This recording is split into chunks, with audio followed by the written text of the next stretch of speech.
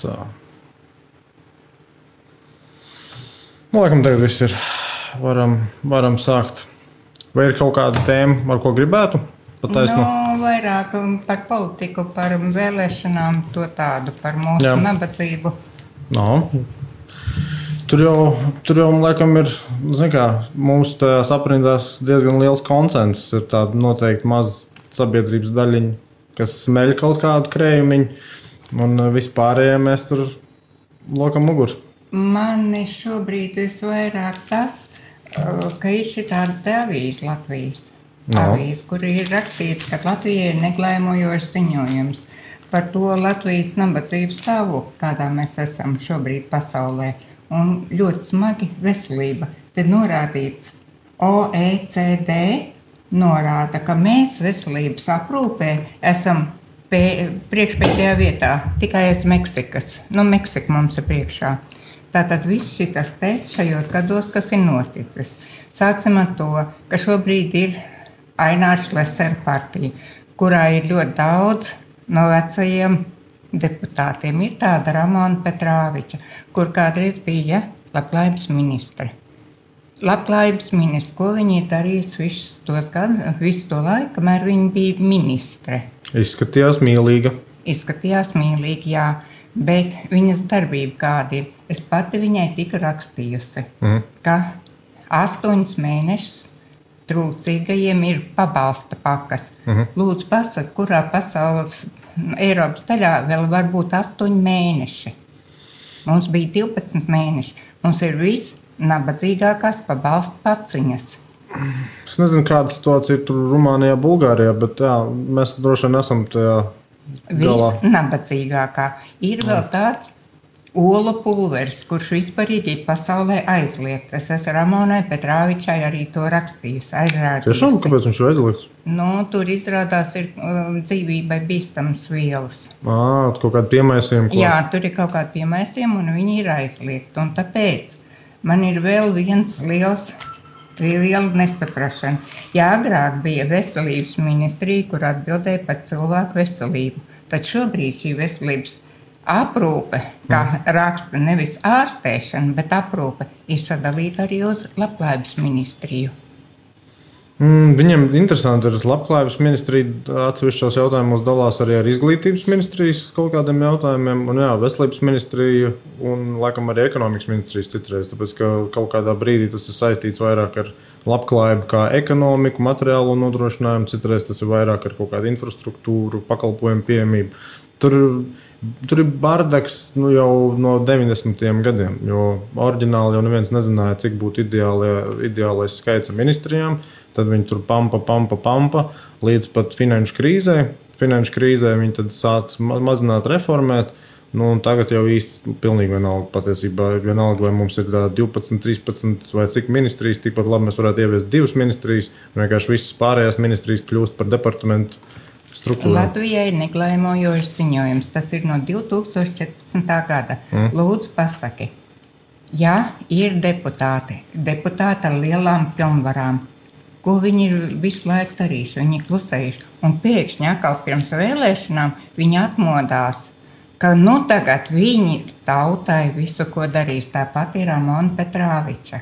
Ko viņi darīs? Ramona jau pat nav tik daudz lielu aģitētāju. Viņi vienkārši skatās pēc konjunktūras, kur varētu būt iespēja nākamajā sasaukumā tikt iekšā. Bet tā, ka viņi tur baigi kladzināt, tagad es jums tur ienesīšu tādas un tādas pārmaiņas, īsti es pat neesmu manījis. Viņi, piemēram, vakardien bija tajā piketā, stāvēja ar, manuprāt, viņai bija tas plakāts, kur bija rakstīts viendzimumu laulībām, nē.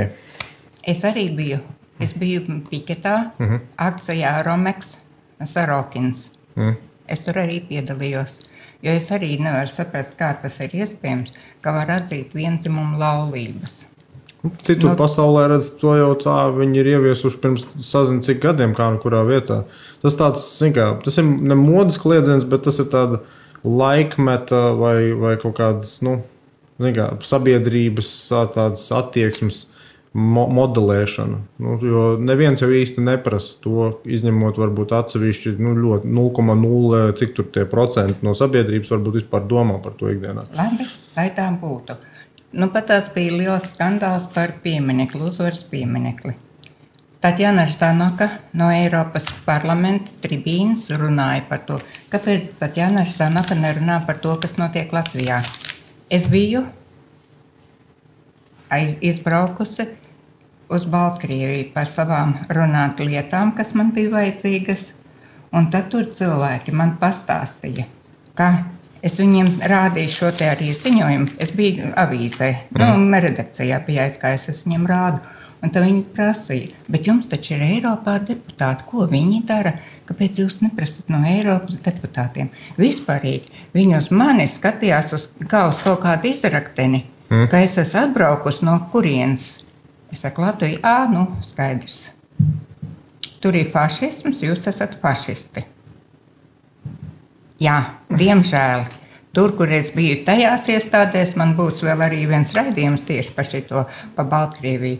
Tad tur es visu sīkāk iztirzāšu. Viņiem ir šī tāds vērtējums. Vēl ir viņiem tāds vērtējums, tur deva ļoti nopietnus. Tā bija man ļoti liela pieredze, ko es tur gūvu. Kāpēc mēs no deputātiem neviens neko neprasām? Jo deputāts ir ar ļoti lielām pilnvarām.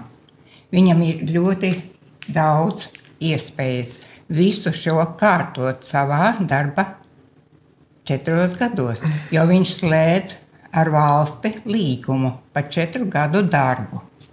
Pa lielam jau viņš ir 1 no 100. Ja individuāls deputāts tiek skatīts, tas ir 1 no 100. Bet viņas ir partijas. Redz, tik līdz rezultāti ir iekšā, pēkšņi tomēr kādam kaut kas nepatīk. Katru pēdējos vismaz 2 sasaukumus pirmajā nedēļā izrādījās, ka tomēr kāds grib atšķelties no kādas partijas. Tas ir normāli. Labi. Praksa. 30 gadus mēs neesam neko saņēmuši no saviem deputātiem. Un pēkšņi uzreiz šitie deputāti, Mesijas Ainārs Lesers ar savu komandu, Aldis Globzems ar savu komandu un Aleksejs Rosļikovs ar savu. Viņi pēkšņi būs Mesijas, kas visu šo uzreiz varēs atrisināt. Cilvēki, jums ir īsa atmiņa. Cilvēkiem ir ļoti īsa atmiņa. Vakardienas Lesers ko teica? Man nav nekāda iebilduma, ja cilvēki tur savā privātajā dzīvē, tur savā mājoklī dara, ko viņi grib darīt, pieauguši cilvēki, lai dara, bet es negribu redzēt, ka valsts tiek vesta uz šitādu propagandu, uz šitādu audzināšanu, uz tādu programmēšanu.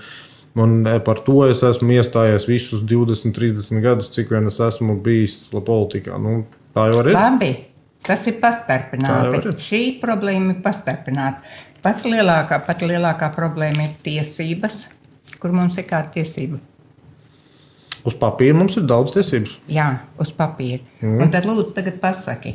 Atnāk šie 3 Mesijas ar savu komandu deputātos. Un pēkšņi viņi varēs tiesāt, izmeklēt Stukānu, ģenerālprokuroru, viņi varēs izmeklēt augstākās tiesas priekšsēdētāju darbību, viņi varēs visus šos noziegumus, kas ir notikuši šajos gados, izmeklēt. Es nezinu, vai kāds no tiem būtu tā teicis. Es domāju, viņi vienkārši saka, ka nedrīkst vairs pieļaut tādu. Nedrīkst pieļaut, bet tādā gadījumā, kas būs vietā, es neredzu. Es neredzu tādu cilvēku, kas varētu tur būt vietā. Ideālā atbilde ir tāda, ka katrs uzņemās par sevi tik daudz atbildību, lai iet un darītu, cik viņš var fiziski izdarīt. Tas arī ietver sevi kļūt pašam aktīvam, kļūt pašam kaut vai par politiķu vai kļūt vienalga par kādu aktīvistu. Tur, šī lieta, piemēram, par to Mesiju, no vienas puses, piemēram, Globzems pats šito visu laiku kaut kur bija tajos rododendros un arī tajā, manuprāt, augustu tajā periodā teica, Klau cilvēki, es jums neesmu neko parādā. Es neesmu nekāds laimes lācis un jums nevajag gaidīt laimes lācis. Tas, ko es gribu darīt, ir beidzot jūs pamodināt. Jums pašiem jāņem viss savās rokās. Un decembrī, tad, kad bija tas rododendrs pēc tām masveida atlaišanām saistībā ar tiem Covid certifikātiem, es personīgi biju domājis, ka tur ielās būs 100 000 un tā. Nekā no tā nebija. Vispār nekā nebija. Tā, ka tur tiešām liekas, varbūt, ka cilvēkiem nemaz. Varbūt, ka mēs esam tāds mazākums, un mēs vienkārši dzīvojam pilnībā tādā atskaņu kambarī, ka mēs pat nenojaušam, ka mēs esam 0, varbūt kaut kāds procents, kurš par šo, kas notiek, uztraucās. Un ka patiesībā vairumam cilvēki ir vai nu vienalga, vai viņi pat piekrīt. Ja 2 gadus atpakaļ, vēl pirms šitā Covida, pat cik es jau vairāk kā 4 gadus esmu iesaistījusies politiskajās aktivitātēs pēc Aināra Kadiša bada streika. Es nezinu precīzi viņu pēc vārdu uzvārdu, bet es pieļauju, ka kaut ko es būtu dzirdējis. 19. Gada janvārī tas bija. Es ar to sāku, jo tāpēc, ka man bija nepieņemams viss tas, kas notiek, un tas, ka es neesmu cilvēks, es esmu invalīde, bet mani neuzskata ne par cilvēku, ne arī par invalīdi, jo visi, un pēdējos gados sevišķi pēdējā laikā, visur, kur es eju, kur es saku, ka ir likumdošana, ir tāda un tāda likumi, tad viņi man pasaka, tu esi pārāk gudra. Lai gan likumos ir teikts, ikvienam ir tiesības zināt savas tiesības. Redz, tā ir tā mūžsanā patiesība, apmēram, jo mazāk tu zinās, jo labāk tu gulēsi. Jā, te ir šitas te. Tāds. Juris Jansons to ir izdevis, tiesības sargs. Tad man tādā gadījumā ir jautājums, Juri Jansons, ko tu esi darījis par šiem gadiem? Ja visu laiku mani rakstījis atbildē. Viņš ir pelnījis ordeņus. Kādam viņš ir kaut ko labu darījis. Viņš ir pelnījis ordeņus.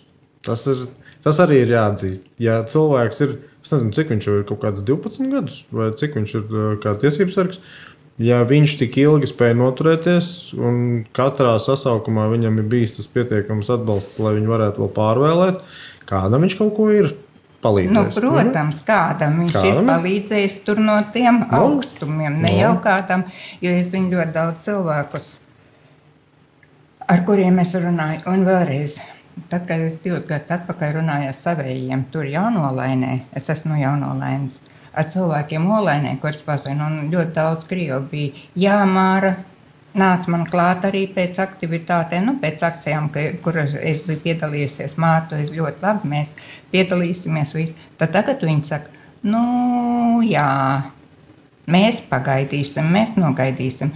Acīm redzot, viņi tiešām gaida kaut kādu mesiju. Es nezinu, vai viņi gaida mesiju, bet viņi ļoti iespējams ir ar tādu vēsturisko vai varbūt, paudžu atmiņu, jo kas tad bija, piemēram, baigais gads Latvijā? Tieši tas, ka tik līdz ienāca krievi, gribēja saprast, kas bija tie pirmie kontrrevolucionāri šeit, kurus vajag arī ātri pazudināt. Un tur jau īsts process bija ar tiem cilvēkiem. Un loģiski, ka visi tie, kas bija domājuši tad, kad vācieši nāk iekšā, mēs te esam brīvi, beidzot tos krievus utainos mēs apsitīsim. Tie, kas bija vispubliskākie, tie pēc tam arī tika no kaimiņiem nodoti un kaut kur atradu viņus biķerniekos vai sazinu kur. Diemžēl tā viņš viss ir bijis, un tāpēc es nevaru saprast. Visi tie deputāti, kuri ir bijuši kā deputāti 30 gadu laikā, ko viņi ir izdarījuši savai tautai labu? Nav nekā absolūti. Es pat nezinu, cik daudz tādu ir, kas 30 gadus tiešām būtu deputāti. Urbanovičs varbūt ir. Ir kaut kādi daži, bet tā jau pēdējā sasaukumā, manuprāt, bija 60% skaitījās jaunie. Es esmu ļoti ziņkārīga, un ir tāda lieta kā māte Google. Un es skatos deputāti, tie, kas jau ir 2-3 reizes bijuši kā deputāti, viņiem ir nemainīgs parādu lielums. Normāli. Kā tu vari būt deputātos, ja tev 12 gadi parādi ir vienādā. Redz, parāds ir ļoti... Man ir parāds 200. Man uzreiz parasts tāds autentisks parāds ir tiešām kaut kas, kas ir kādam jāatdod, un pat ar procentiem un tam līdzīgi. Bet, parāds tādos augstākās aprindās, piemēram, tur tas ir vienkārši apiešanas veids, lai nebūtu jāmaksā nodokļi, jo tas jau nav ienākums, neskaitās ienākums. Šito es atceros, bija savulaik pēc finanšu krīzes, bija, laikam, advokāts Tihonovs, ja nemaldos, un viņš bija apkalpojis tur, vismaz uz to brīdi, Latvijas lielāko zemju īpašnieku, kā fizisko personu zemju īpašnieku, es aizmirsu, kā viņš bija Gatis kaut kāds, laikam. Un tad šie tur bija kaut kur de facto, vai kur to sižetu taisījuši, un tad izrādījās, ka tas gads viņam itin neko nav maksājis honorāros kā advokātam, bet viņš ir aizdevis 400,000 latus tam Tihonovam aizdevis. Un tad tur tajā žurnālistā, nopietno, ko jums vajadzēja aizņemties? Bija tāda situācija, bija tāda apstākļa. Jā.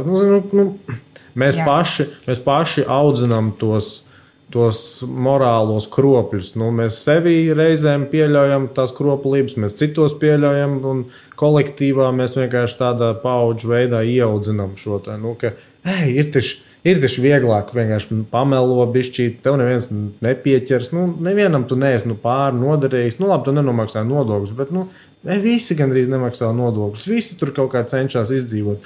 Tas ir tas padomju cilvēks, tā arī agrāk bija jāizdzīvo. Daudzas lietas bija pilnīgi kaut kas uz papīra un dzīvē pilnīgi kaut kas cits. Nezinu, es arī esmu padomu laika produkts. No. Es esmu padomu laika produkts. Es ļoti daudz tik strādājusi, jo mammīt mūs viens pašs audzināja, bija arī vēl vecā māte. Un es gāju katru vasaru strādāt, pelnīju sev naudiņu. Es ļoti esmu mācīta pie darba tikuma. Tā ir lieta, kas ir vēsturiski mūsu platumgrādos vienkārši bijusi nepieciešamība izdzīvošanai. Darba tikums un darba spars. Bet politiskā konjunktūra Padomju Savienībā audzināja divkošus. Tie, kas bija kompartieši un tam līdzīgi, viņi ir pieraduši melot, mānīt, teikt kaut ko vienu, domāt otru, darīt trešo. Tā ir izdzīvošanas stratēģija. Ja tev ir režīms, kas tev nelaiž ārā, un kas tev ir gatavs iespundēt vai pat nogalināt par savu vārdu brīvību, un vēl kaut ko, tu skaties, vai tev ir vērts, piemēram, riskēt. Man bija nesen viens krievs, kurš dzīvo Itālijā, ciemos. Viņš teica, ka viņam paziņas dzīvoja Baltkrievijā. Viņš teica, tagad viņi tur ir Lietuvā, bet kad viņi bija Baltkrievijā, tad viņi tika apcietināti Baltkrievijā, un prasīja, kas tad notika. Viņi saka, viņi telegramā sarakstījās, ka viņiem nepatīk Lukašenko režīms. Telegramā sarakstījās un apcietināja viņus. Labi. Un tā ironija, ka tie cilvēki, kas dzīvo tādā režīmā, sauc mūs par fašistiem. Nezinu, es tur 3 dienu naktis biju, un es nevaru teikt, ka tur kaut kāds režīms. Bet es saku, tur būs cits raidījums par šito, un tur es drusciņ sīkāk pastāstīšu. Un vēl tad, tajās laikos krievi komunisti svinēja kopīgi ar mani gan Ziemassvētkus, gan Lieldienas, gan Jāņus. Viņi visi kopīgi svinēja, un tepatās Pierīgā. Man liekas, ka tas ir tas vecais stereotips, iedot tik krievam iemeslu iedzert. Jā, bet nesūdzēja. Es nezinu, kur bija tie cilvēki, kuri tika par to represēti. Mums tas viss bija kopīgi. Tā arī nevar teikt. Manuprāt, Solženicins pat apraksta to, cik masveidā Gulagā bija atrodami izsūtītie visādi garīdznieki un tam līdzīgi sabiedrisko organizāciju vadītāji, kas vienkārši nebija pakļaujušies politiskajām prasībām, jo kompartija gribēja pārvaldīt ne tikai to, kas notiek valsts struktūrās, bet arī nevalstiskajās struktūrās. Un tā sistēma ir praktiski tāda arī mantota Latvijā. Daudzas lietas, kas šobrīd notiek, piemēram, ja grib dibināt kaut kādas sabiedriskās organizācijas, nekur nekas nav pateikts. Bet visa tā informācija tiek nodota drošības iestādēm. Un tās drošības iestādes kādu mēnesī, 2 pirms tev papētīs. Un tu nezinās par neko par to. Es jau šobrīd esmu nodota, jo tāpēc, ka es esmu bijusi tajās pašas rīkotajās akcijās, un tur jau man ir fotografēta man ID karta. Un tā ir, diemžēl, tāda nasta no padomju laikiem, kā minimum. Visticamāk arī no cara laikiem, bet tas ir tiešām jau vēsturisks mantojums, un, diemžēl, tāda ir tā sistēma. 80. gadu sākumā es strādāju, bija tāda ciema padoma. Jā, es biju tikai kasieri, bet es daudz staigāju arī par cilvēkiem. Vispārīgi visu man dzīve ir bijusi saistībā ar cilvēkiem. Un es ar savu dēlu braucu uz baznīcu. Man neviens nekā nesakoja nekur. Es varēju mierīgi arī baznīcā. Jā. Šis jau ir tas jautājums, cik lielā mērā tie, kas organizēja visas reliģiskās darbības, piemēram, cik viņi bija uzticami režīmam. Tā ir tiešām realitāte. Tajā brīdī, kad arī Ulmans savulaik to darīja, Tas ir, piemēram, Ulmans nāca 34. gadā, uztaisīja valsts apvērsumu, viņam jau kas tur bija svarīgi? Visus pērkoņu krustiešus, visus ideoloģiskos cilvēkus iespundēt, aizliegt viņu organizācijas un nocenzēt.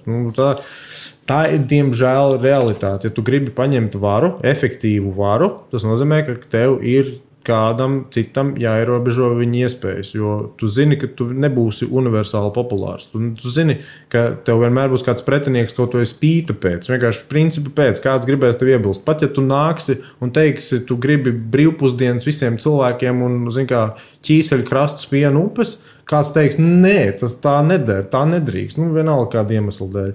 Un tādus, kas ir tādi pretēji noskaņoti, ja viņi, protams, ir vienkārši tādi ņaudētāji, tas ir viens, bet ja viņi ir gatavi jau tādām teroristiskām akcijām vēl kaut ko, vai vismaz tev prātā šķiet, ka tādi viņi ir, tad tu gribēsi viņus iespundēt. Tāds ir.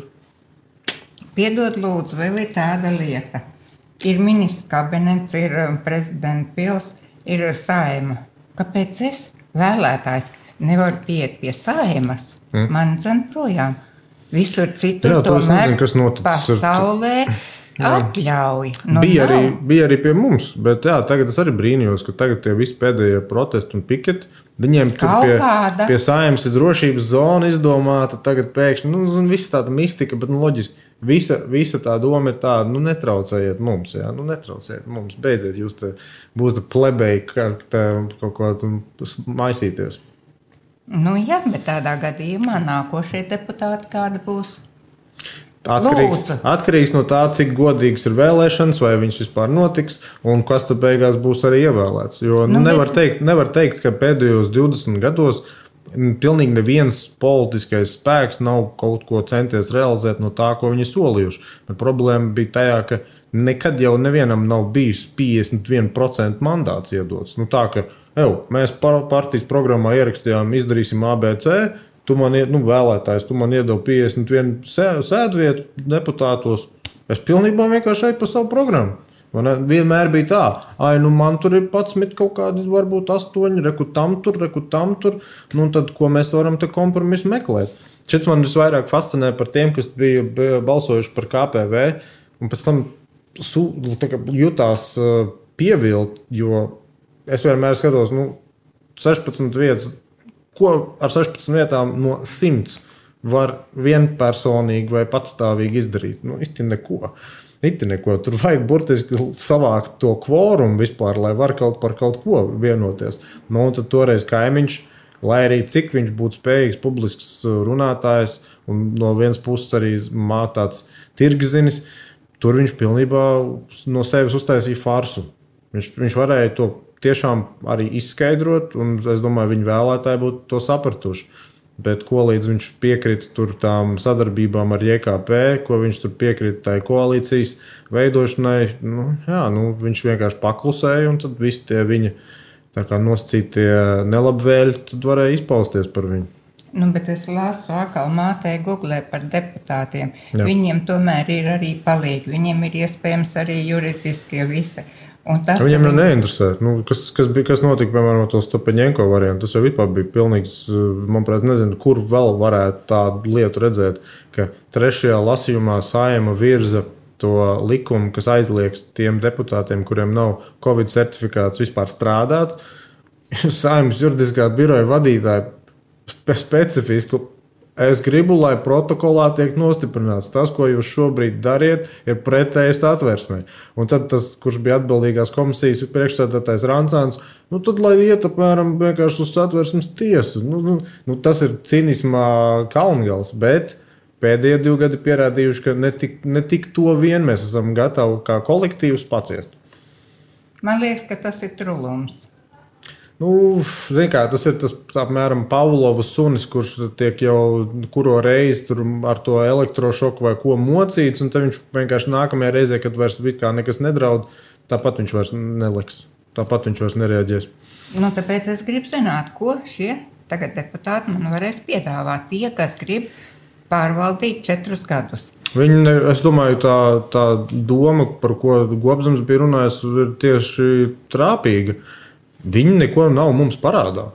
mēs esam sev parādā. Mēs esam sev parādā, kādi cilvēki vispār ir tie, kas raujās uz tām vietām, kāpēc mēs neesam viņu vietā, vai kāpēc mēs neesam vismaz tie, kas viņiem skaidri norāda, kas viņiem ir jāizdara, un mums kaut kādā veidā arī jābūt tai iespējai kontrolēt viņus.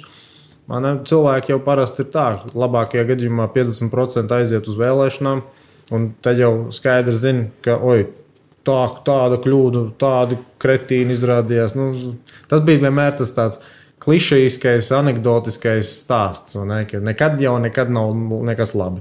Bet pēdējie 3 gadi apliecināja, ka cilvēki tik viegli ir apmānāmi, vai arī vismaz, ja ir tas vesels aparāts ar tiem mēdījiem kopā, ja normāls sastrādājās, cik autoritāri to var izdarīt mūsdienās, cik efektīvi.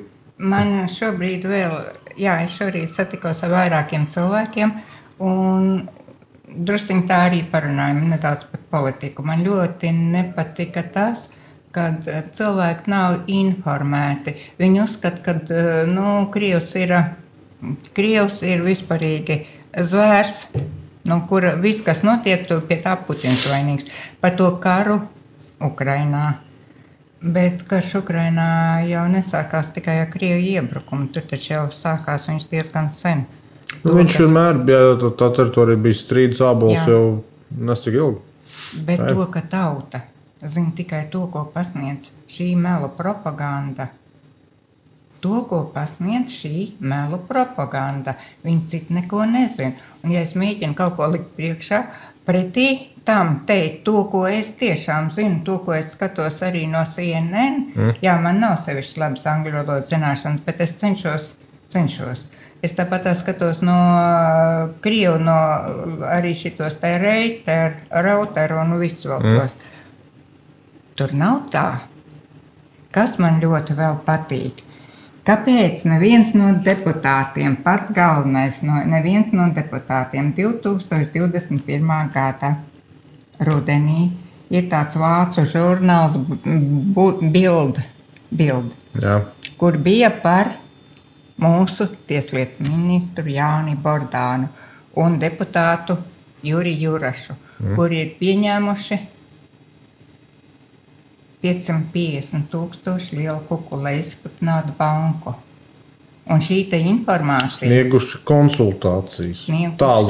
Konsultācijas. Tas nebija honorārs Tihonovam, tas bija aizdevums Tihonovam. Mēs saprotam. Un kāpēc neviens no šitiem deputātiem nav neko pieprasījis? Kāpēc Tatjana Ždanoka? Kāpēc mūsu deputāti klusē tur, Eiropā? Es nezinu, es neesmu sekojis līdzi, par ko viņi vispār ikdienā tur runā un ko viņi tur cenšas darīt. Es domāju, ka tie, kas ir mūsu pārstāvi Eiroparlamentā, viņi ir tādi labākajā gadījumā dīgdieņi tur, labākajā gadījumā.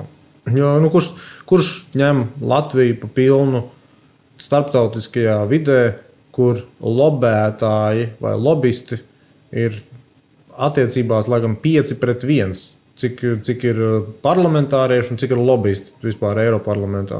Tad, ko tur tas latvietis aizbrauks ar savu mentalitāti no šitā te padomju mantojuma? Viņš jutās jau vispār kā vīrietis. Tagad jau cita paudze. Nav, vēl tāds ījaps. Pirms vēlēšanām uz Eiropas parlamentu man iznāca ar viņu saruna. Viņš stāvēja stacijas laukumā un viņš sevi aģitēja. Un es viņam uzdevu arī diezgan āķīgs jautājums. Kas tu esi par politologu? Ja tu neproti atbildēt uz pavisam vienkāršiem jautājumiem. Bet viņš to neprata un viņš tomēr tika. Viņš varbūt prata, bet negribēja. Bet tas, ka viņš tika, arī tas apzīmē to, ka kādi cilvēki... Ja pieņemsim, ka visas tās vēlēšanas notiek godīgi, viss ir tā, kā tam būtu jābūt. Tad ir pietiekami daudz cilvēku, kas viņu arī gribēja tur. Šobrīd, kā paši ir atzinuši gan Eiropa, gan arī Amerika, ka šobrīd pēdējās vēlēšanas gan Amerikā, gan arī Francijā nav bijušas godīgas. Viņas nav bijušas godīgas. Nekad to neuzzināsim. Mēs nekad to neuzzināsim. Padomju Savienībā cilvēki vēl totāli varēja saprast, viņam nevajadzēja ar nevienu konsultēties, ka vēlēšanas vispār nav nopietnas. Bet mūsdienās, ja ir kaut kāda veida korupcija, kaut kāda veida krāpšana, tad mēs to neuzzināsim. Ja mēs uzzināsim, tad mēs droši vien ilgi nedzīvosim.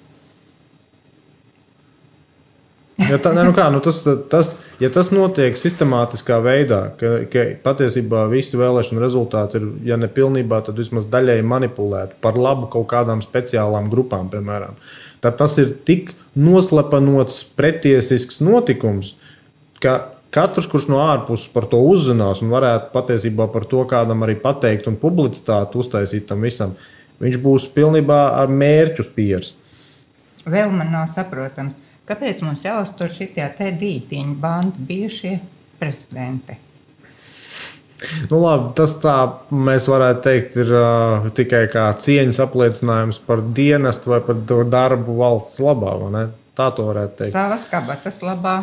Viņi nav taču darījuši valsts labā absolūti nekā. Redz, problēma jau laikam ir vairāk tajā pašā sistēmā, ka nav jau tas prezidents mums tāds, kā oriģināli vispār varēja to izstrādāt. Tad tas ir tāds hibrīds kompromiss, kas mums tur ir šobrīd jau visu šo laiku, bet īstā, ja es pareizi atceros, īstā doma bija, kad veidoja Latviju, nemazām neieviest prezidenta institūtu, bet padarīt Saeimas priekšsēdētāju par pārstāvi starptautiskajā vidē.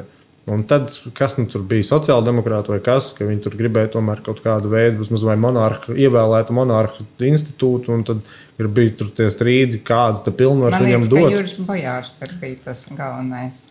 Juris Bojārs nevarēja būt, tāpēc, ka... Virzītājs visu to. Par to, kas varētu būt maiņai, jā, bet tā kā viņi tur bija tajā, kad viņi izstrādāja tur... Visus šos pirmotnējos dokumentus 1920. gadā, vai kad viņi to darīja, tad viņi vienkārši tur kaut ko daudz spriedelēja, vai vispār ir vajadzīgs valsts prezidents, un ja ir vajadzīgs, tad viņam būtu jābūt kādā formātā ievēlētam, ar kādām pilnvarām, tad viņi tur īsti nekam nevarēja kompromisu rast. Un beigās jau tas bija kaut kā sasteidzināti laikam, jo es atceros, bija pat, ja es galīgi nemaldos, manuprāt, bija tas stāsts tā, ka nedēļa pirms valsts apvērsuma, Ulmaņa valsts apvērsuma, ka bija jau gatava Saeima pieņemt likumu par to, ka tomēr būs tautas vēlēts prezidents. Un Ulmans vienkārši uztaisīja to valsts apvērsumu kaut kādu nedēļu vēlāk. Un tad nekur par to vairs nebalsoja. Un tagad vēl par to satvērsmi. Jā, es ticu Kasparam Lasim, ka nav tādas satvērsmes, jo nekur viņu nevar atrast, nevar uzrādīt. Mēs ar viņu esmu runājis par šo te vairākas reizes, bet viņš galīgi negrib man klausīt. Viņš uzskata, ka es esmu programmēts robots. Jā. Labi, tas tā. Tāpēc es gribu ļoti zināt, ko nākošie deputāti, kas tagad ļoti aģitē, ka man jāiet uz vēlēšanām. Ko viņi, kāda ir viņa programma, ko viņi var man piedāvāt, lai es tiešām balsotu? Man patīk, bija tagad kaut kas ielicis Facebookā, JKP programmā rakstīts ģimene. Nav pieņemams vispār tur apspriest variantu, ka varētu būt viena dzimuma laulības, vēl kaut ko. Un tad balsojums par to civilā sabiedrību, visiem par. Kādu šķirbu, kas ir rakstīts programmā? Jautājums ir, vai cilvēkam ir laiks un iespējas iet un iepazīt tos cilvēkus, kas iet un kandidē. Piemēram, vakardien to pašu Šleseru.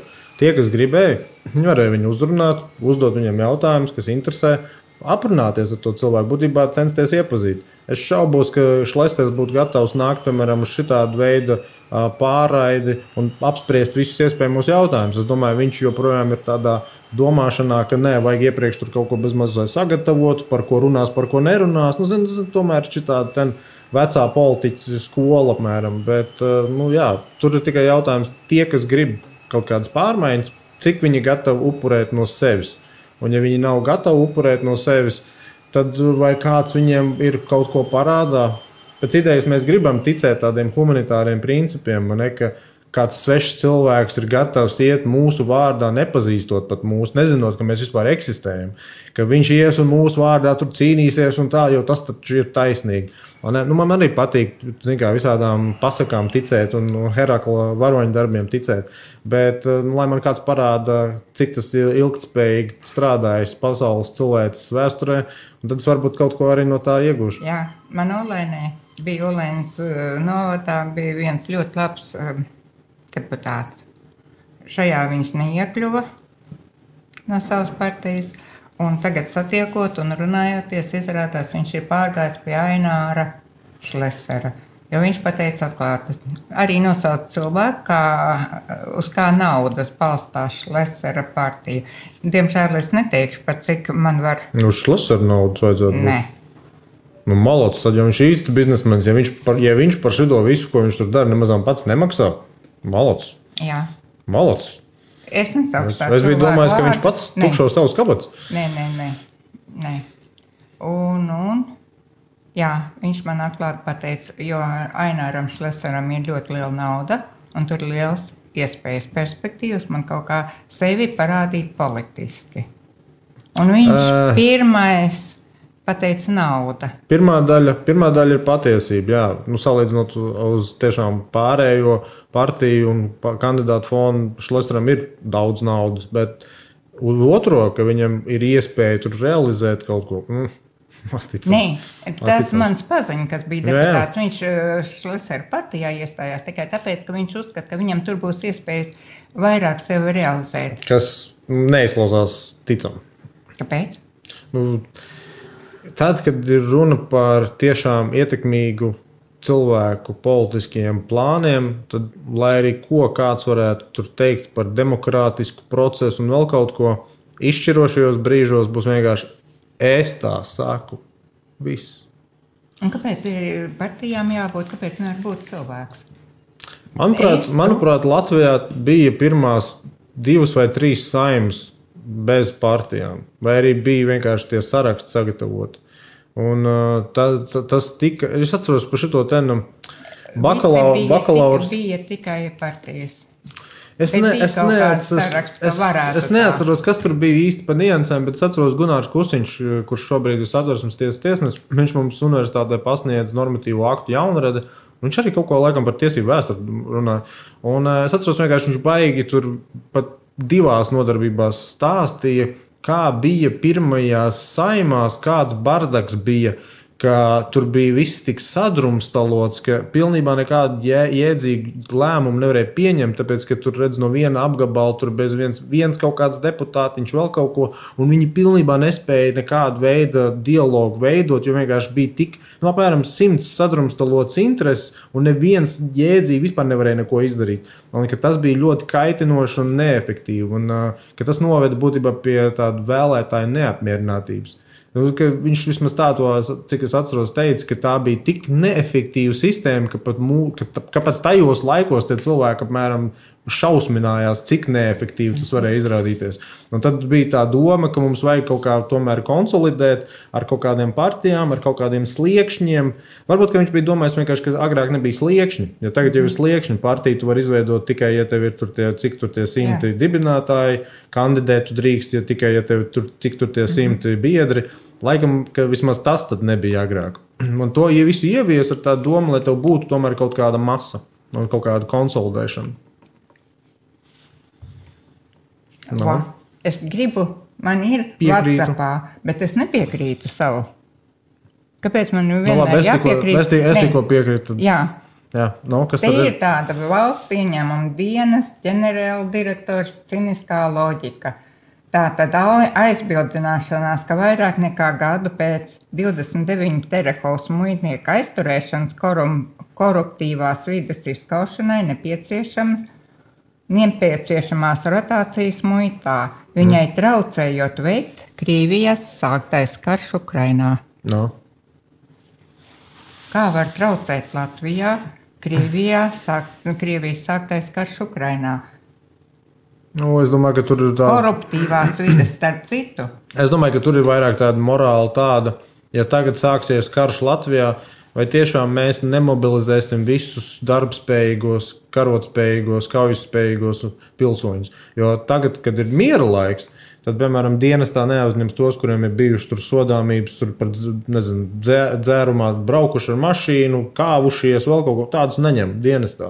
Bet ko līdz sāksies karš? Beigsim ākstīties. Loģiski, ka mēs viņus ņemsim arī tranšijās līdzi.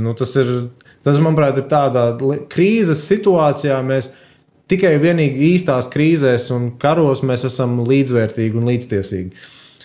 Viņai savus darba pienākumus traucēja veikt karš Ukrainā. Pagaid, bet tur ir vairāk... Viņai traucēja savus darba pienākumus veikt karš Ukrainā. Pilnvērtīgi veikt.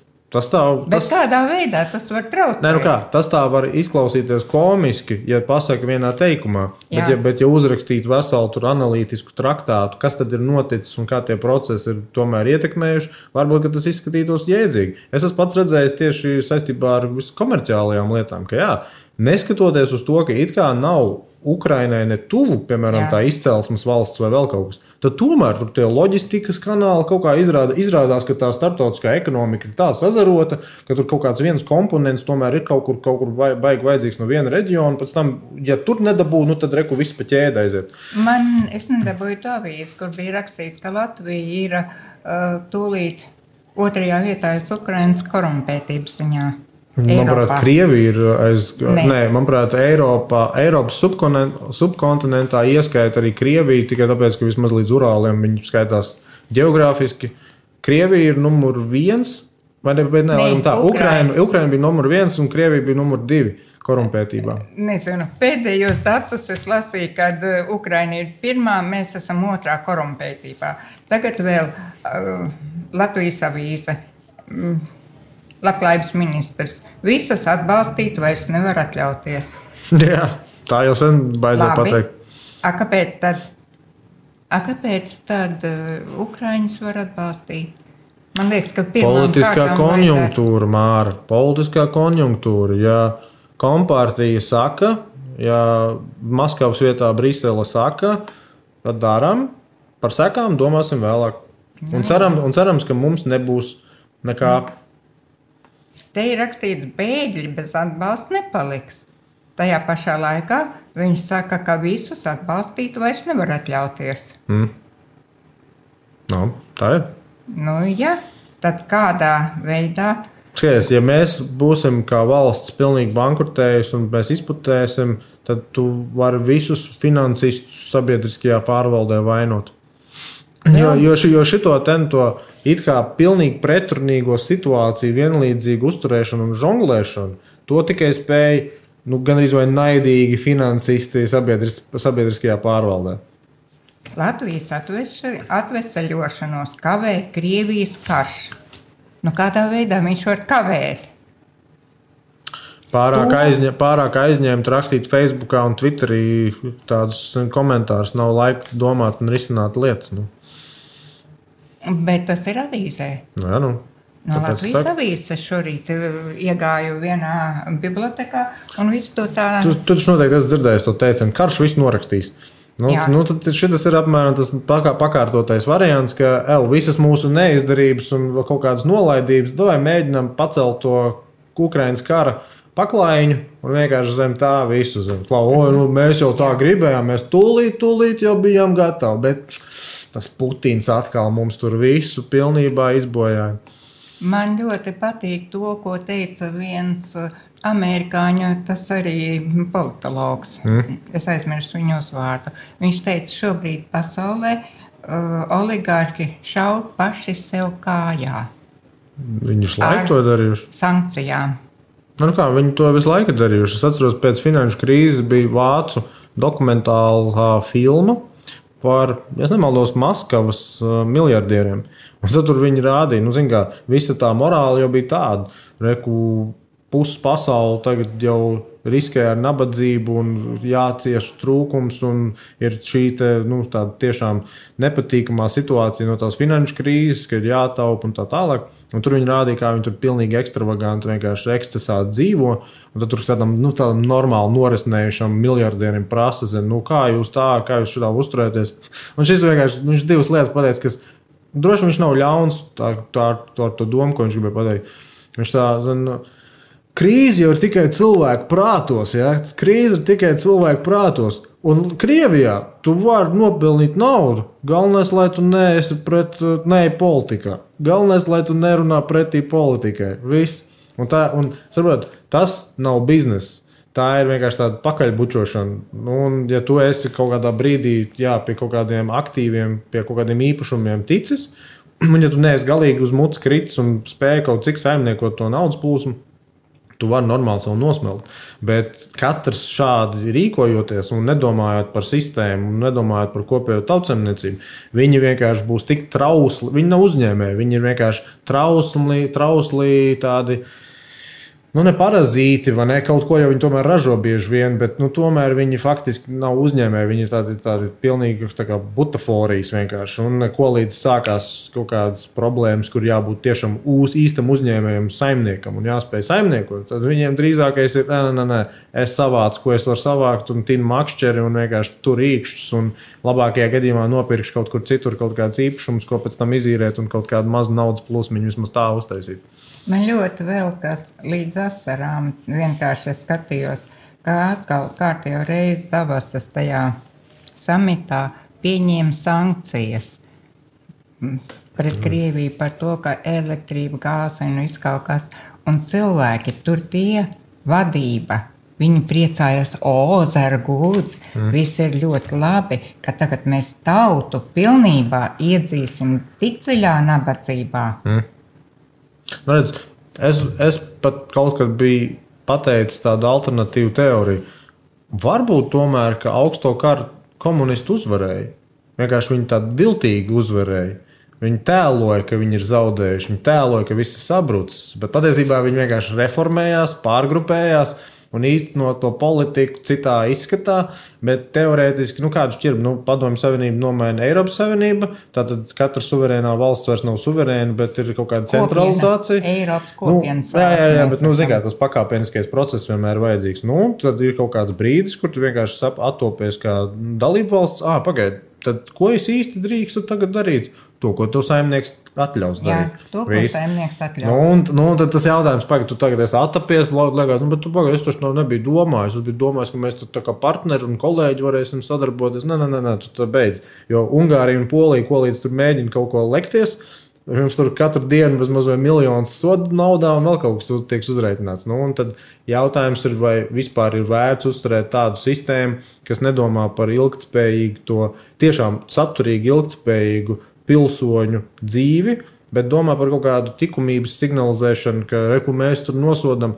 Jūs nosodat, tad jūs varējāt 10, 20 gadus. Jūs brīdināja nezinu cik ilgi par to, ka nedrīkst būt pārāk atkarīgi no vieniem avotiem, vienalga kurā jomā, ieskaitot enerģētikā. Un tad jūs, Gerhards Šrēders, jau jums labākais piemērs. Gerhards Šrēders iedibināja visu to sadarbību ar Krieviju, visus tos Nord Streamus, tagad viņš ir Gazpromā, tad šekur reku. Tā ir reālā fašisma izpausme. Valsts politika īsteno savu politiku caur kontrolētu kapitalistisko iekārtu, kur patiesībā ir formāli, ir privāti īpašnieki kaut kādiem uzņēmumiem, bet patiesībā tos uzņēmumus kontrolē valsts politika, tāpat kā tas notiek Ķīnā. Ķīna vienkārši to pasaka faktiski atklāti.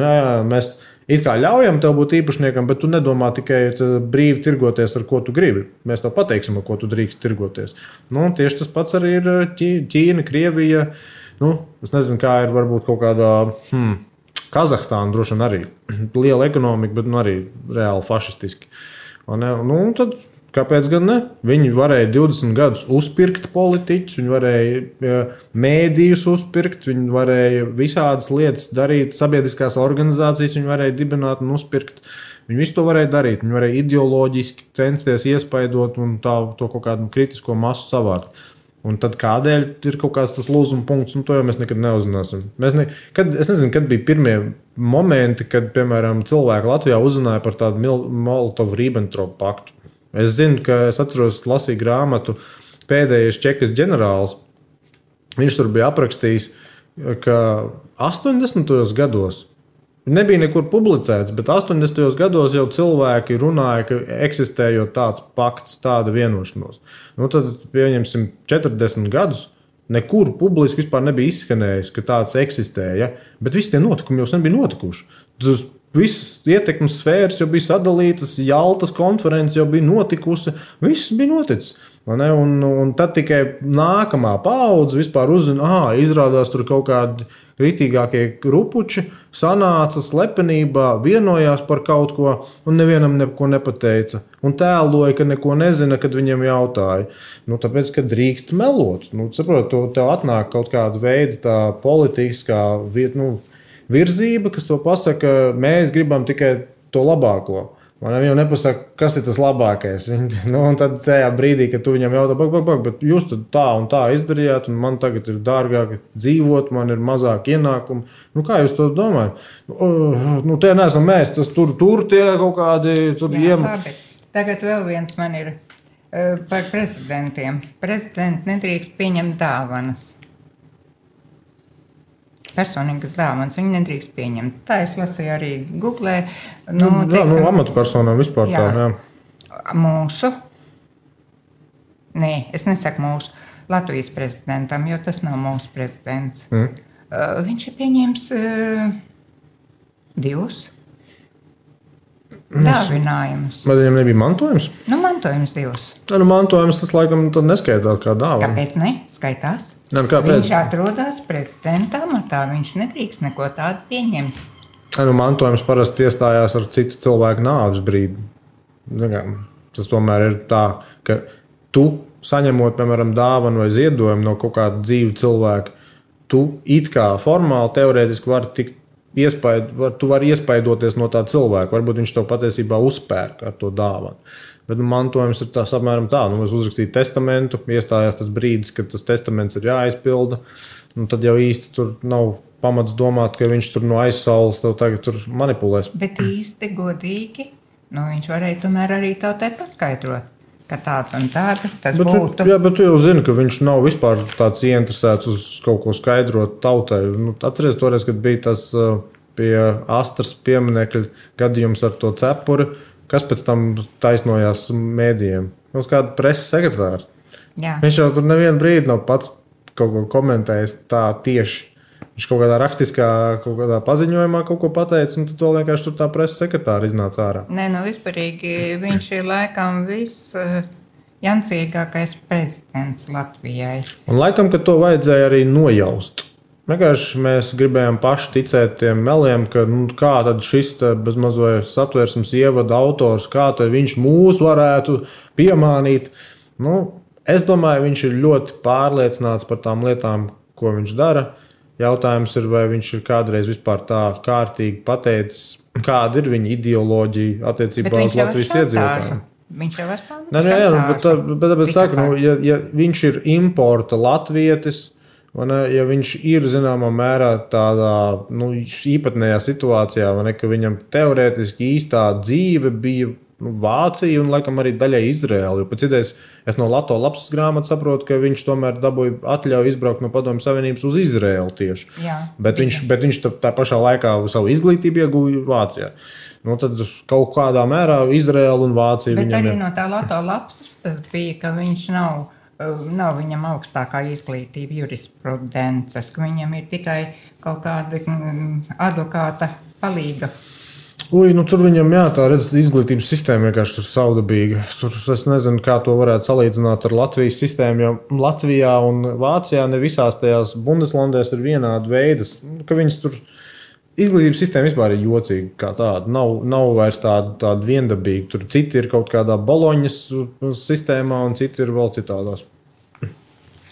Šodien atradu izmestu Jāni Jaunsudrabiņu. Man ļoti patīk tas, ko viņš te ir rakstījis. Man vispārīgi patīk grāmatas lasīt, lai gan mūsu paudze šī atmodas laika paudze jau neprot grāmatas lasīt. Viņiem ir tikai un vienīgi datori. No. Un es gribu nolasīt vienu to, ko Jānis Jaunsudrabiņš ir teicis. Neviens akmens neveļās pret kalnu, un tomēr kalnu galos ir visvairāk akmeņu. Lielas lietas dažreiz paliek nepamanītas, vai arī mēs tām aizteicamies garām, acu nepagriezuši. Bet mazi sīki notikumi paliek atmiņā visu mūžu, lai cik tas garš. Man ļoti, ļoti patīk vispārīgi tas, ko šobrīd arī raksta Sarmīte Baiba. Vispārīgi to, ko es varu izlasīt Facebookā. Jo tāpēc, ka man šobrīd nav iespēja nopirkt grāmatas. Krievu laikos es varēju ļoti daudz ko nopirkt. Ļoti daudz grāmatas. Ļoti liela lasītāja. Ģimenē mēs visi esam ļoti liela lasītāji. Un man žēl, ka šīs jaunās paudzes, kur ir iztikuši bez mūsu pasakām. Tur laikam tas ir vairāk jautājums par to, kāda tie laiki, kādas ir vērtības. Ja agrāk daudzās lietās nebija vispār iespējams baigi izvēlēties. Ja tu gribēji kaut kā izklaidēties vai vēl kā, tad tev bija teātris, grāmatu lasīšana, vēl kaut kas. Mūsdienās cilvēki ir pieraduši jau pie filmām, pie tādu multimēdiju pasaules.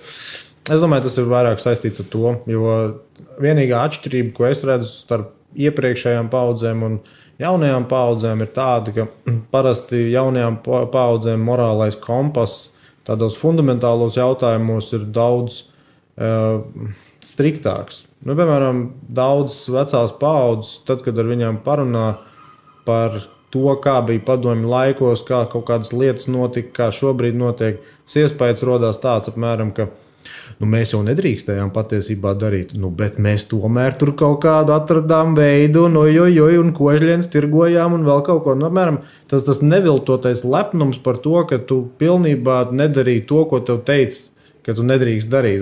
Ka tas ir kaut kāds, zināmā mērā, tas bravūrīgums, vai es nezinu, kā to citādi aprakst, kas tu spītēji režīmam un redz, tu biji faktiski likuma pārkāpējs. Un tā zināmā mērā redz, es neatzīstu šitādu likumu, tāpēc es viņu nepildu, un es mānījos, lai neviens nepamana, ka tu es nepildu, un es vienā mērā lepojos ar to. Un tagad tie, kas ir tādi jaunāks paudzes, ja viņiem pasaka, velc masku, vilks masku. Mums nav nacionālās pašapziņas. Nevajag. To taču var redzēt. Nevienai nācijai nevajag nacionālo pašapziņu, tāpēc, ka tad viņas kļūst pašpārliecinātas un augstprātīgas. Franči starptautiskajā politikā ir riktīgākie krupji. Viņi joprojām uzskata, ka viņi ir diplomātiskā impērija. Tāpēc arī pirmās tās nācijas, kuras ko līdz Padomju Savienības sabruka, pirmie spēcdienesti, kas nāca iekšā Latvijā, mācīt, kā dzīvot un lietas darīt, bija franči, briti, amerikāņi. Koloniālie. Jā, diemžēl. Tāda ir tā realitāte, un viņi joprojām to dara. Viņi joprojām to dara, un Latvijā arī Ulmaņa laikos arī, ne jau Ulmaņs tur dienu iepriekš pirms valsts apvērsuma domāja, ko es te varētu tādu sakarīgi izdarīt, ja?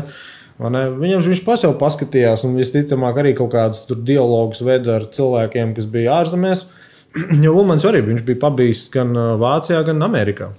Man viens cilvēks tajā 1. jūnijā, kad tikos tajā akcijā, Valtrīts, teica tā, nezinu, kāpēc mēs visu laiku cīnamies ar sekām, bet negribam cēloņus. Tas labi izklausās, bet realistiskais tas reflektēšanas moments būtu tāds, ka tas, kas to saka, ir pats bijis pārāk gļēvs. Tas ir vienmēr patīkami pateikt. Es, piemēram, neesmu tik bagāts, tāpēc, ka kāds cits man norāva apzināti iespējas un būtībā gribēja ieriept. Bet varbūt vienkārši es neesmu tik gudrs, cik es domāju, cik es esmu. Nē, es neesmu gudri. Princips, tas ir princips vienā, bet otrā arī. Kāpēc mēs cīnāmies ar sekām un nevis ar simptomiem? Tāpēc, ka, vai cēloņiem tā? Tāpēc, ka cēlonis, vismaz daļa no tā cēloņa, tas, ka cilvēks, kurš vienkārši runā par to, ka citi neko nedara. Nevis, ka pats iet un tagad laužās un baigi plēšās. Jā. Jo pārāk ērti. Es saku, man arī patīk vairāk vienkārši tur teikt, vai kā tur tādi ir, tur neizdarīgi, tādi tur ir lempīgi, vēl kaut ko. Bet šī būs pirmā tāda Saeimas vēlēšana vai priekšvēlēšana tāda aģitācija, kuras burtiski vienalga, ko es varu tehniski izdarīt. Es būšu gatavs darīt tikai tāpēc, ka vienīgais princips ir, es visas iepriekšējās Saeimas vispār nebiju gājis ne tuvu uz vēlēšanām, jo es biju domājis, pilnīgi vienalga, kādu šimpanzi tu tur ievēlēs.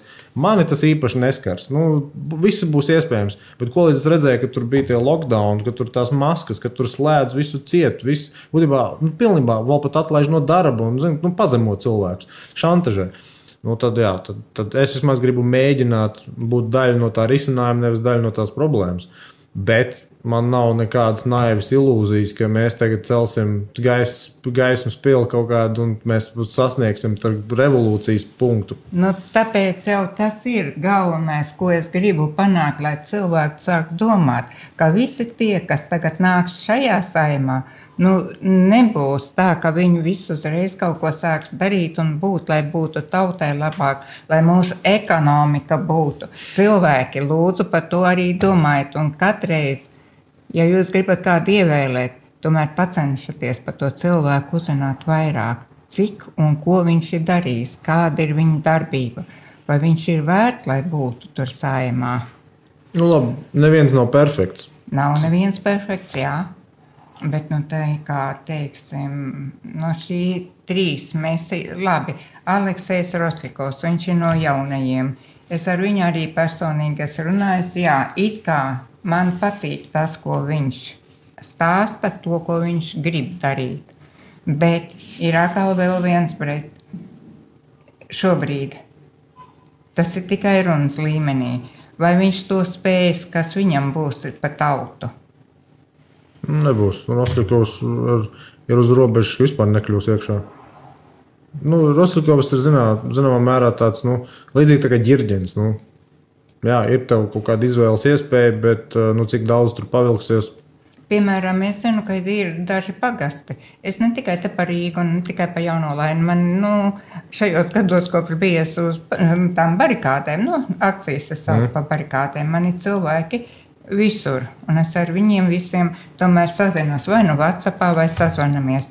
Jā, šobrīd ir 2 partijas, pa ko cilvēki grib balsot. Tas ir par Šleseru. Un tas ir arī par Rosļikovu. Noteikti kaut kādās aprindās viņš ir populārs. Laukos. Bet es tiešām pagaidām neesmu manījis, ka Rosļikovam būtu tāda veida atbalsts, jo viņš parasti tie, kas ir kaut cik ar tādu masveida atraktivitāti, viņi parādās arī kaut kur tu viņus pat nemeklē. Un tad tu redzi, tāpēc, ka tomēr ir cilvēkiem kaut kāda pievilkšana. Grūti jau teikt, jādod vēl laiks, 4 mēneši nepilni ir līdz vēlēšanām. Bet, no tādas biznesa vadības viedokļa nekad nav jēdzīgi uzņemties atbildību par kaut kādu problēmu vai norādīt, ka ir problēma. Vienmēr ir jēdzīgi pateikt, kāds ir problēmas risinājums, konkrēts ieviešams ar termiņiem, ar izpildījumu, ar tehnisko nodrošinājumu. Un tas ir tas, kas prasa visvairāk tos resursus, lai vispār nonāktu līdz tām punktam, kad tu vari pateikt, ziniet, šī brīža situācija ir problemātiska, jo tas un tas notika, tas un tas notika, tas un tas notika. Lai to pilnībā novērstu, jādara tas, tam, tur un tur, tad un tad, tādā un tādā veidā. Ja kaut kas ir mainās, tad vienkārši koriģējam tur un kur vajag. Pateikt, ka vienkārši visi ir uzpērkami, visi ir iespējami ietekmējami, visi varētu būt ar tādām apslēptām domām vai apslēptiem nolūkiem. Jā, tā ir. Visi ir. Saku, Gobzems šito ir pilnīgi atklāti pateicis. Es jums neko neesmu parādā. Man tādā ziņā patīk viņa godīgums. Man nepatīk, kā viņš uzvedās. Viņš tiešām nav smalkjūtīgs tips. Bet viņš pasaka, godīgi, es jums neesmu neko parādā. Un es saku, viņš man neko nav parādā. Un es viņam arī neesmu neko parādā. Bet tad, kad kāds atnāk mums trešais un cenšas uzbāzt tur maskas, aizslēgt mūsu tur kaut kādas veikalas, vēl kaut ko. Un ja viņš grib to novērst, un es to gribu novērst, tad man ienaidnieks ir mans draugs. Vismaz tajos fundamentālos jautājumos tā būs. Un tad kad tur būs runa, apmēram, aizkariem būt tur sarkaniem vai ziliem, pilnīgi vienalga. Ir pakārtojumi jautājumi, kur pilnīgi vienalga. Jā, vienīgais to, es tikai zinu, ka manējo jaunolainas un olainieši vismaz kādu 60% neies balsot. Jā, bet tad jau arī nevajag sūdzēties, ja ir kaut kas pēc tam, kas būtībā viņus padara vēl par lielākiem vergiem. Varu es parādīšu vienu? Droši. Bet šitas ir tas olu pulveris, Jā. Kurš ir aizliegts. Tad paskatīsimies, kas tur sastāvā. Es nezinu, bet es to esmu rakstījis ilgstoši, ļoti ilgstoši visiem ministriem. Es esmu daudz ko. Jā, te nekas nav norādīts, ka tur sastāvdaļas vispār būtu atsevišķi. Un tāpēc arī Eiropas Savienība izņēma. Olu pulveris nav nekur vairs pārdošanā. Vienīgais, kas mūsu. Bet, runājot par pārtikas nozari, tur jāatzīst godīgi, ka mēs nekad kā parasti vidusmēra patērētāji nemazam neuzzināsim par tām lietām, par ko pašas industrijas tur zina. Pašā nobeigumā vispār man ļoti patika. Paldies, bija ļoti, ļoti sveitīgi viss šitas te, ko es gribēju. Mēs jau varam arī vēl turpināt, tas jau kā pašā ērtāk. Nē, es esmu izteikusi to galveno, ko es gribēju. Vienīgais, ko es gribēju vēl piebilst. Man ļoti žēl ir tas, ka mums ir cilvēki tādi kā maestro Raimonds Pauls, un ka viņš tiek ievilkts kaut kādos sīkos tādos, tie nav sīki, ka viņam jāizsaka vērtējums par Krieviju. Tas bija pats arī prāt vētrai, Interam Busulim. Bet viņš tomēr parādīja savu mugurkaulu. Viņam vienalga, viņš ir tādā vecumā, tādā statusā, ka ko jūs man izdarīsiet? Bet visi tie sīkie gariņi, viņi taču nav nekas, ka viņš šitā te var noriet maestro. Redz, bet tā ir neapgāžama cilvēku daba. Parasti, protams, tie ir cilvēki, kas nav diezgan nobrieduši. Visādi tur tie faktori, bet jā, tā ideja. Kuri nav arī tik talantīgi kā maestro. Tur tā lieta, ka šī nav īsti objektīva lieta, ja ir kaut kāda kritika par šādiem jautājumiem, tā parasti ir ļoti subjektīva un tiešām parasti balstās uz tādiem kaut kādu mazvērtības kompleksu vai citu tur faktoru ietekmi. Tas nav noslēpums. Es atceros, vismaz viena no vislabākajiem tādiem aprakstiem bija Ķīnas kultūras revolūcija. Tur tādā īsumā varētu teikt, ka sākās ar to, ka runāja vienkārši daļrunīgi dzejā par to, kā tad būtu jābūt tur nākotnē un kādai jābūt tur visai tai nākamajai paaudzei, bet beidzās ar to, ka vienkārši viens otru izvaroja un slepkavoja, tāpēc, ka mēs esam tie pareizie revolucionāri, tie tur ir tie kontrrevolucionāri, viņi jau grib veco buržuāziju atpakaļ, un neviens nevar nevienam uzticēties vairāk, jo katrs varētu būt nodevējs, katrs varētu būt spiegs, katrs varētu būt pilnībā kaut kas cits, ko viņš tēlo, ka viņš ir kaut kas viens, bet īstenībā kaut kas cits. Tad tādā paranojā, tādā šizofrēnijā iedzīvoties ir ļoti vienkārši. Un mūsdienās tas vēl pat izteiktāk ir, tāpēc, kāpēc es teicu, ir atskaņu kambars. Facebooks, viņam pilnīgi vienalga. Facebooks, piemēram, neskatās uz cilvēku kā kaut kādu baigu līdztiesīgo lietotāju. Viņš skatās, kas šim lietotājam liks, nevis tā kā ļaus, bet liks biežāk ienākt portālā, ilgāk pavadīt laiku portālā, un tad algoritms kūrē informāciju, kūrē noteiktus tur tos avotus un būtībā saprot, uz ko cilvēks vairāk reaģē. Vēlams droši vien negatīvi reaģēt, jo negatīvām emocijām ir lielāks spēks. Un tad uz to arī spēlē. Un nemitīgi kacināt un nemitīgi. Un liekas, katru dienu ieeja Facebookā un tik brīnies, kādas stulbības atkal notiek, kas vispār notiek pasaulē. Es pēdējā laikā ļoti redzu Facebookā. Tas man tiešām kaut kur sāpina tas, ka cilvēki negrib pieņemt citādāk domāšanu. Ja es kaut ko izsaku to, kā ir, kā es domāju, tad viņam uzreiz ir tu esi psihi, tu esi ar galvu slima. Visi mēs esam antivakseri un vatņiki. Mēs esam antivakseri un vatņiki. Ka es esmu invalīda, uzreiz tev ar galvu nav kārtībā. Pirmais. cilvēki mīļie. Bet tajā pašā laikā es esmu ļoti priecīga, ka man ir tāds internets. Es esmu ļoti daudz atradusi cilvēkus, draugus Facebookā. Jā, man pirms es nomainīju, man bija arī... Man bija arī Eiropā, pasaulē man bija diezgan daudz draugi pēc dažām akcijām. Jā. Es pat tiku sarakstījusies ar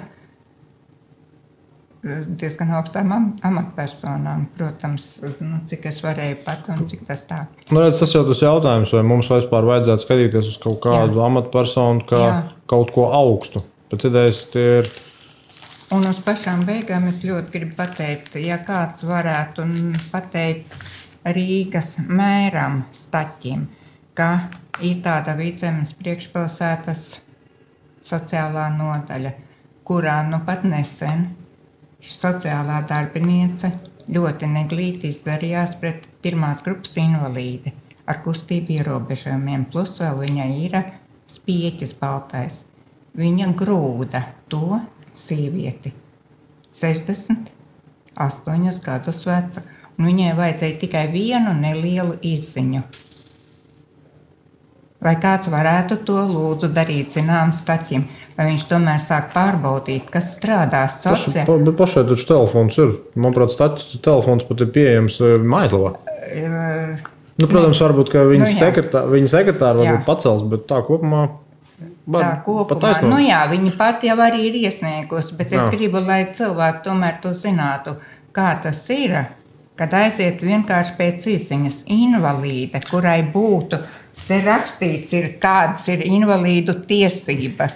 Labi, un tur grūž. Jā, bet tur atkal tas jautājums ir tāds, kāpēc mēs kā tie cilvēki, kas it kā gribam būt brīvi un netikt traucēti, kāpēc mēs domājam joprojām tajās hierarhijās, ka kaut kur, kaut kādā tur noteiktā stūrītī kāds kaut ko izdarīja. Kur ir tavs priekšnieks?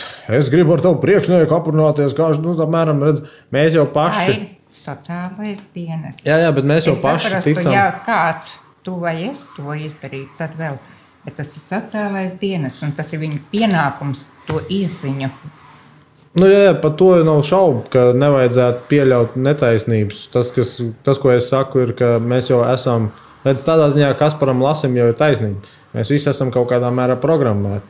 Tas, par ko mēs nevaram vienoties, ir vienkārši, cik tālu ir vērts rakt un domāt, ka tagad pilnīgi visa pasaule ir fikcija. Jo, saprot, ir atsevišķas filozofiskās skolas, kas pat tiešām tā arī vēlas apgalvot, ka viss jau ir tikai no mūsu iedomas. Viss ir frekvence, viss ir vibrācija, viss ir enerģija. Uztvere, es pilnīgi piekrītu, uztvere ir ļoti spēcīga, par to nav šaubu, bet tā filozofiskā skola, kas faktiski māca cilvēkam būt pilnīgi nihilistiskam pret materiālo pasauli, man šķiet vienkārši ir fiziski bīstami. Jo ir tie gadījumi pietiekami bieži bijuši pasaulē, kur tiešām internetā var redzēt dzīves stāstus tiem cilvēkiem, un tad vai viņi beigās pašnāvību izdarījuši, vai viņi nonākuši kaut kādā konfliktā, un tad viņš kāds ir tiešām fiziski ietekmējis, un tad šī ir ideoloģiska cīņa, jo man patīk, ka Ķīnā arī tur viņiem mūsdienās ir, protams, jau tā daudz sakārtotāk tā lieta, bet vēl pirms aptuveni 10-20 gadiem viņiem bija tāds tieši tuvcīņās it kā tradīciju vai tradicionālās cīņas mākslas, kas īstā kautiņā neko nedod. Bet viņi bija pilnībā audzinājuši paudzes ar to, ka mēs tur enerģētiku iespaidojam, un tad mēs tur kaut ko tur tev nobloķēsim, tad tu nemazām nevarēsi pacelt pret mani roku un tam līdzīgi. Un tad tur ir pilns ar tiem video, kur nāk vienkārši īstais jauktās cīņas mākslas lietpratējs, kurš zina vienkārši, kas ir grapplings, kas ir kickboks, kas ir muay thai, kas ir boks. Un tad tas tur vecais, kaut ko šito ten, un gatavs. Un tā ir, manuprāt, laba tāda ilustrācija, simboliska ilustrācija par to, kā būtu jāmainās arī politikai. ka mums ir zināmā mērā iepriekšējās paaudzēs tiešām apzināti mācīts un programmēts, kā mums vajadzētu uztvert, kas ir prezidents, kas tur ir deputāts, augstas amatpersonas un ojojoj. Bet patiesībā nekas vairāk kā jebkurš cits traktorists. Klau, man vajag kaut kādu darbu, lai būtu izdarīts līdz tādam datumam, tam, kur ir rezultāti. Ja nav rezultāti, tu man neesi vajadzīgs. Ar to domu, ka, Klau, tava vērtība ir tikai tik, cik tu vari pievienot mums vērtību. Nevis, ka tu vari parazitēt uz mūsu rēķinu. Jā. Es tikai no savas, kā saka, dziļās pieredzes gribu pateikt, ik viens, kurš tomēr ies uz vēlēšanām un kurš grib pa kaut ko, vajadzētu tomēr tiem cilvēkiem uzdot tādu jautājumu, bet ko tu tomēr darīsi valsts labā? Tiem, kas ir kandidāti? Labā. Jā. Es domāju, ka tur lielākā daļa teiktu tādas ļoti apaļas frāzes, kas īsti neko nenozīmē. Un tāpēc jau arī ļoti svarīgi, es pats biju pārsteigts, tad, kad es ar Stepaņenko runāju, es nebiju jautājis, Klau, deputāta darbs ir pats darbs. Tad kā ir pirmajās dienās, nedēļās, kādas ir instruktāžas, kā jūs sagatavo vispār tam darbam? Es saku, neviens nesagatavo. Tu atnāc, ja tev nav iepriekšējā politiskā pieredze, tu vienkārši centies skatīties, ko pārējie kolēģi dara, kas ko kā notiek, centies palasīt tur kārtības rulu, vēl kaut ko. Saprot, tas ir tik nekvalitatīvi jau pašā sākumā, jo katrā citā darbā parasti ir kaut kāda ievadīšana, instruktāžas, sagatavotība. Jābūt sagatavotībai. Bet, protams, mēs nevaram tik tālu aiziet, lai pateiktu, ka ir jābūt speciālam mācību kursam deputāts, kur tur bezmaz 4 gadus jāmācās universitātē.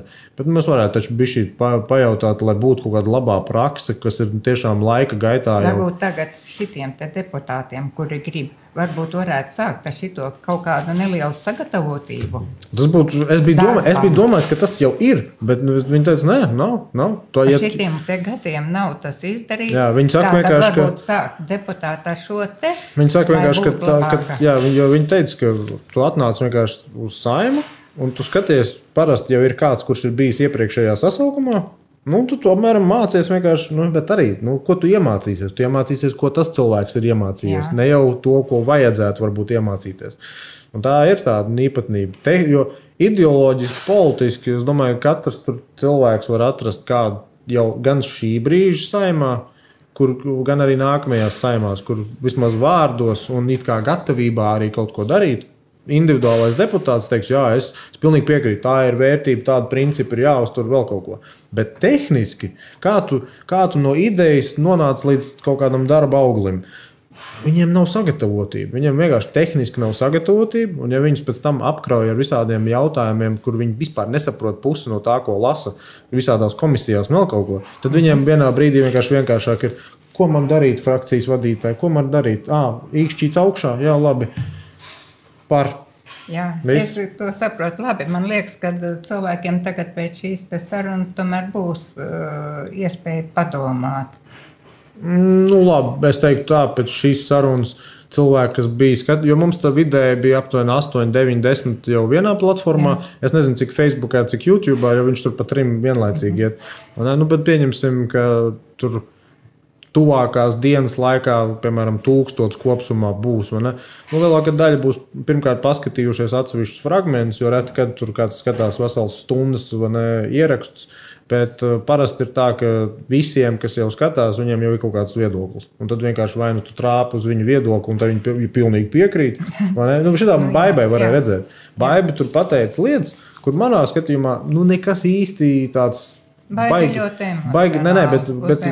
bet tīri saturiski. To, ko viņi pateica, es neredzu, ka tas būtu vispār kaut kādam, ar kaut kādu baigāko antipātiju vispār uztverams. Bet tur bija tādi, kas teica, paldies, bet tur bija tādi, kas tu pa vatņiku, Putina, Kremļa aģents, un tie Kremļa aģenti, kladzinātāji, tu viņiem var stāstīt, ko tu gribi. Viņi visi, ja tu nerunā tā, kā viņi domā, tad viss pārējie ir, ienaidnieki apmēram. Ja es vienmēr saku, ka tomēr Krievija pārāk liela, un Putinam tomēr ir lielāka vara nekā visiem pārējiem, jo Krievija ir bagāta zeme, tad es arī skaitos Kremļa aģents, un man raksta. Vai arī vismaz Putina simpatizētājs, jā? Nē, Kremļa aģents, un var arī vākties prom, tevi te neviens netur. Redz, bet tā ir reāli tāda attieksme. Un, diemžēl, tie cilvēki, kas tā runā, viņi reti, kad ir ļoti izglītoti vai ļoti informēti. Viņi ir vienkārši noteiktā ideoloģiskajā tajā burbulītī. Un, būsim godīgi, ne tu, ne es, ne kāds cits, ko mēs pazīstam, ir gatavi tagad censties tos ideoloģiskos burbulīšus visiem pārspredzināt. Tas aizņems pārāk daudz laika. Lai tie, kas ņaud, tie ņaud, tie, kas grib, tie grib kaut ko darīt. Un, redz, ja mēs runājam par to pamošanos un sākt domāt un tam līdzīgi, tas ir pārāk grūti. Jā, tas ir tiešām pārāk grūti. To es pati zinu sarunā ar cilvēkiem.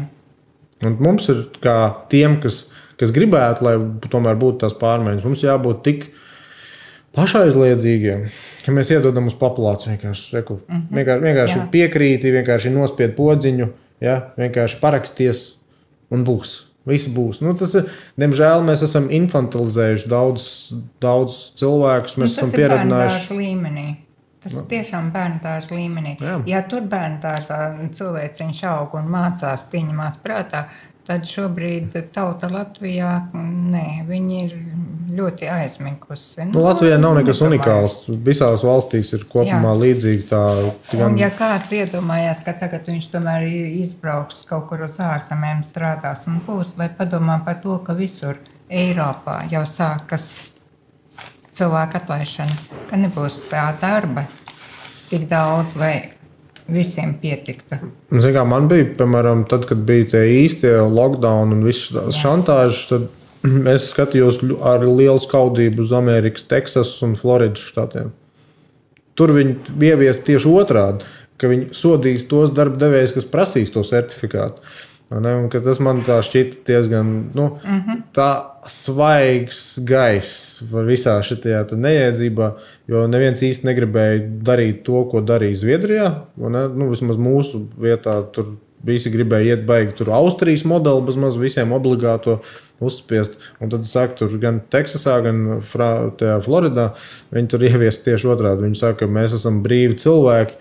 Un, ja kāds gribēs mums te piespiest un vēl speciāli prasīs, mēs viņus sodīsim. Ja brīvprātīgi gribat iet un vakcinēties, un tā jau vajadzētu būt. Piemēram, Baltkrievijā jau arī. Tikai un vienīgi, ja tu gribi, ej vakcinējies un nesā to lupatu mutei priekšā. Tas tā, es nezinu, vai tas tā varētu būt droši, tāpēc, ka es atceros, bija kaut kādā sanākšanā, bet tas jau bija pirms cik mēnešiem. Kaut kas tur teica, ka viņam radinieks laikam ir tālbraucējs. Un tad viņi tur aprakstīja, kā ir Baltkrievijā, kā ir Krievijā. Tur neizklausījās nekas draudzīgs. Tā kā, bet tas ir atstāsts. Ja es pati nebūtu bijusi, ja es pat nebūtu runājis ar cilvēkiem par to, vai viņi ir nesājuši maskas, vai viņiem ir bijuši piespiedu vakcināciju visi, kā viens pateica, nē. Protams, ka es nerunāju tur ar tiem, tajās kad tas bija? Tāpēc, ka bija tā, ka 2020, pirms 2 gadiem, es atceros, Baltkrievija ļoti izcēlās. Tajā datumā es 10. maijā izbraucu. Labi, bet tagad jau arī Latvijā nekur nav maski jāvelk faktiski. Kā tā ne? Nav. Man aizved uz slimnīcu, man ir ārsti izziņa, ka es nedrīkst nesāt savu slimības dēļ, un man ārsts krita histērijā. Labi, varbūt tad tajās medicīnas iestādēs vēl kaut ko tur baigi dara, bet tagad jau pat sabiedriskajām Latvijā nav. Viņš histērijā krita. Kā tas ir iespējams, ka cilvēks ar slimības dēļ nenesāt masku? Jā, redz, un jautājums, kāpēc šo cilvēku uzskatīt par autoritāti veselības jautājumos? Viņš nav nekāda autoritāte. Tad priekškam pie viņa iet vispār? Es tiku piespiedu kārtā. Tad tas ir kompromiss. Ar ātro palīdzību. Jā, bet tas ir kompromiss. Tu gribi, lai mēs tev palīdzam. Labi, bet pieņem, ka tev būs pretī zābaks. Vairāk kā zābaks. Labi, paldies. Paldies. Līdz nākošajai reizei. Jā, sarunājuši. Vēl kaut kad mēs varētu